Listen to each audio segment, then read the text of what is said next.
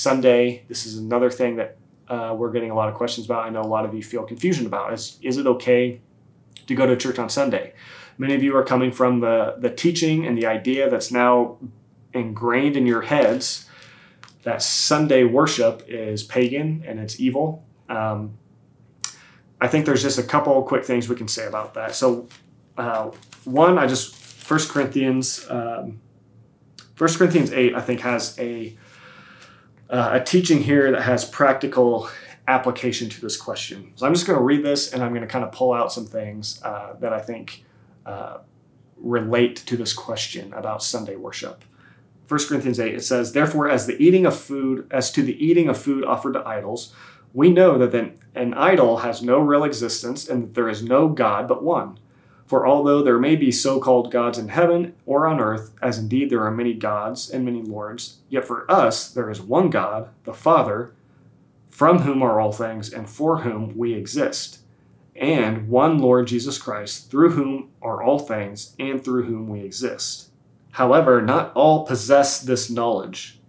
And here's the key part. Listen to this. So he says, "But some, through former association with idols, eat food as if it was really offered to an idol, and their conscience being weak is defiled."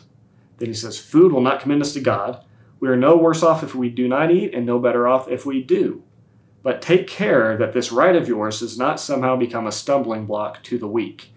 Okay, so here, obviously, he's talking about food. He's not talking about Sunday worship necessarily. And so you might be thinking, like, why am I bringing this up? And so here's the thing. This has so much application to this question about Sunday worship. Okay, so what's the whole foundation of the WMSCOG argument that says you should not worship on Sunday, and if you do, you're of the devil, you're an unbeliever, whatever accusations they put on people that might go to church on Sunday, which again, going to church on Sunday is not a big deal to me. Like, I go to a church. Again, there's so many things. I don't think going to church is about going to a building and listening to a sermon and, whatever it is. I think the WMSCOG kind of conveys that it is, that Sabbath observance is. I think, there's so much more to it. Probably another topic. But this is talking about people who have this idea that when this food has been offered to an idol, if they then consume that food and eat it, it's an evil thing. And the idea is, well, it's been offered to an idol, this demonic thing. It's evil, it's pagan. So how could I partake in that? What Paul is saying is that if you have knowledge, if you have a mature knowledge and way of thinking about God and who he is, you'll understand there is no God but one. There's only one God. And so this food that's been offered to an idol, he goes so far as to say it's you're no better off if you don't eat it, or if you do eat it. It doesn't matter. The idol is nothing. It doesn't even exist. And so you can have the knowledge to know that in Christ, when you believe in God, you've been brought into this place of freedom and liberation. You've been brought above. You've been lifted out of these regulations and these rules and this fearfulness about, oh, I can't touch that, and I can't do this, I can't eat that because that's evil and demonic, and that's been offered to pagans and idols. God lifts us up above that, and he gives us freedom. I think this applies to Sunday worship because the WMSCOG comes and they say, well, Sunday worship has been offered to idols. I know they don't say that. It's kind of the concept is that, well, it comes from pagan roots, it's pagan sources, and so if you do that, you're evil and you're condemned. Well, I think practically we can learn from the lesson that Paul's talking about here and know that, well, we're free in Christ. Like there's no God but one. And so even if people in the past may have dedicated Sunday to the worship of pagan God, well, God lifts me above that. Like I'm not impacted by that. Like I'm a child of God. I'm a son of God. I can worship any day I want to, and God's not upset with me that I choose to say, man, this day Sunday that these people dedicated to worship of pagan gods, well, I'm going to dedicate it to worshiping the true God. Like it's confusing to me. Why can't you guys just do that? And I'm talking to the WMSCOG or people who are so concerned with Sunday worship. Like, if you're so concerned with the fact that this day was dedicated to the worship of pagan gods, well, don't we have the freedom in Christ? Hasn't he bought for us the power and the ability in him through the Spirit to say, well, I'm dedicating Sunday to God. And that doesn't mean you have to worship on Sunday or Saturday. And that's the thing I want to get to next is Romans 14, which is something that I guess I just don't understand why passages like this are not brought up by people like the WMSCOG when the emphasis is so put on by them on observance of specific days and seasons and things like that. And so Romans 14, I'm going to start in verse 5. Paul says, one person esteems one day as better than another, while another esteems all days alike. Each one should be fully convinced in his own mind. The one who observes the day observes it in honor of the Lord. The one who eats, eats in honor of the Lord, since he gives thanks to God, while the one who abstains, abstains in honor of the Lord and gives thanks to God. For none of us lives to himself, and none of us dies to himself. And then jumping down to verse 10, he says, why do you pass judgment on your brother? Or why do you despise your brother? For we will all stand before the judgment seat of God. As it is written, as I live, says the Lord, every knee shall bow to me, every tongue will confess to God. So then each of us will give an account of himself to God. Therefore, let us not pass judgment on one another any longer, but rather decide never to put a stumbling block or hindrance in the way of a brother. And so to finish this, he says, I know and am persuaded in the Lord Jesus that nothing is unclean in itself, but it is unclean for anyone who thinks it is unclean. Romans 14:14, Paul says, I'm convinced that nothing is unclean in itself. And so the mere worship of a specific day or Sunday itself is not evil. The fact that pagans in the past have set apart Sunday as this day of worship to false gods does not make Sunday, the day itself, evil or unclean. Nothing is unclean. And as Jesus said, what makes us unclean is not what we bring into us, what we bring into our bodies, but what comes out of our hearts. That's what defiles us. I'm not defiled by something physical around me. I'm not defiled by a physical observance on a specific day. And if we go back to 1 Corinthians 8, the teaching there is that I'm not defiled by simply eating some kind of food that may or may not have been offered to idols. What defiles me is what comes out of my heart, the evil and what Jesus describes, the adultery and the evil desires and the lusts and the selfishness and the whatever that comes out of the human heart. It's when we act and embrace those things and act upon them, that's what defiles us, and then we need cleanse from that. But the mere observance of a certain day or the mere eating of a certain food, that doesn't in it. Those things are not in themselves unclean, is what the teaching of the Bible is, what the clear teaching of Paul is here. He even specifies whether or not certain days are better than others, whether we need to observe one day over another. So here's a significant thing.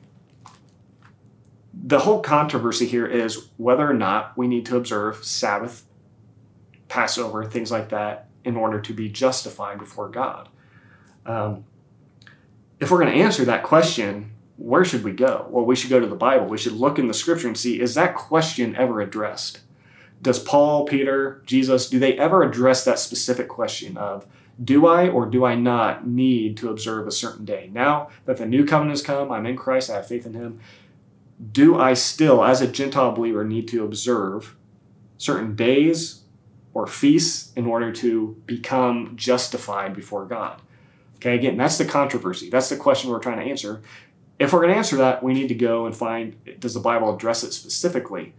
Romans 14 is one of the few places that actually does address that question specifically.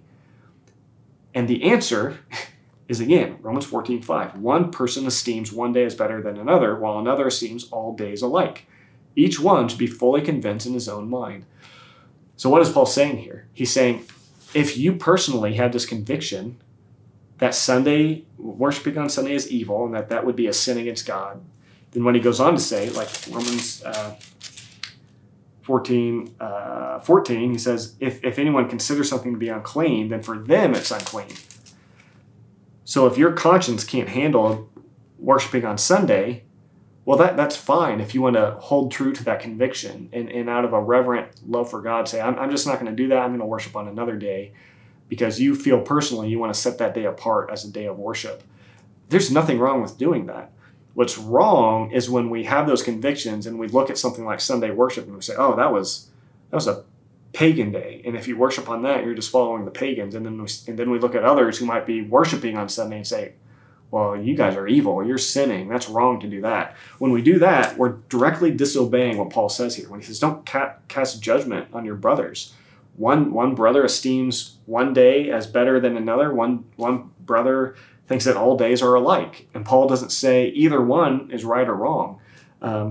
What he does tell us, though, in other places, that he shows us that it's those who have knowledge, right? Those who have, just to put it bluntly, those who have a greater level of maturity in their understanding of God and their understanding of these things, they're going to realize that God isn't so concerned with the specific day that I worship on, but rather my heart.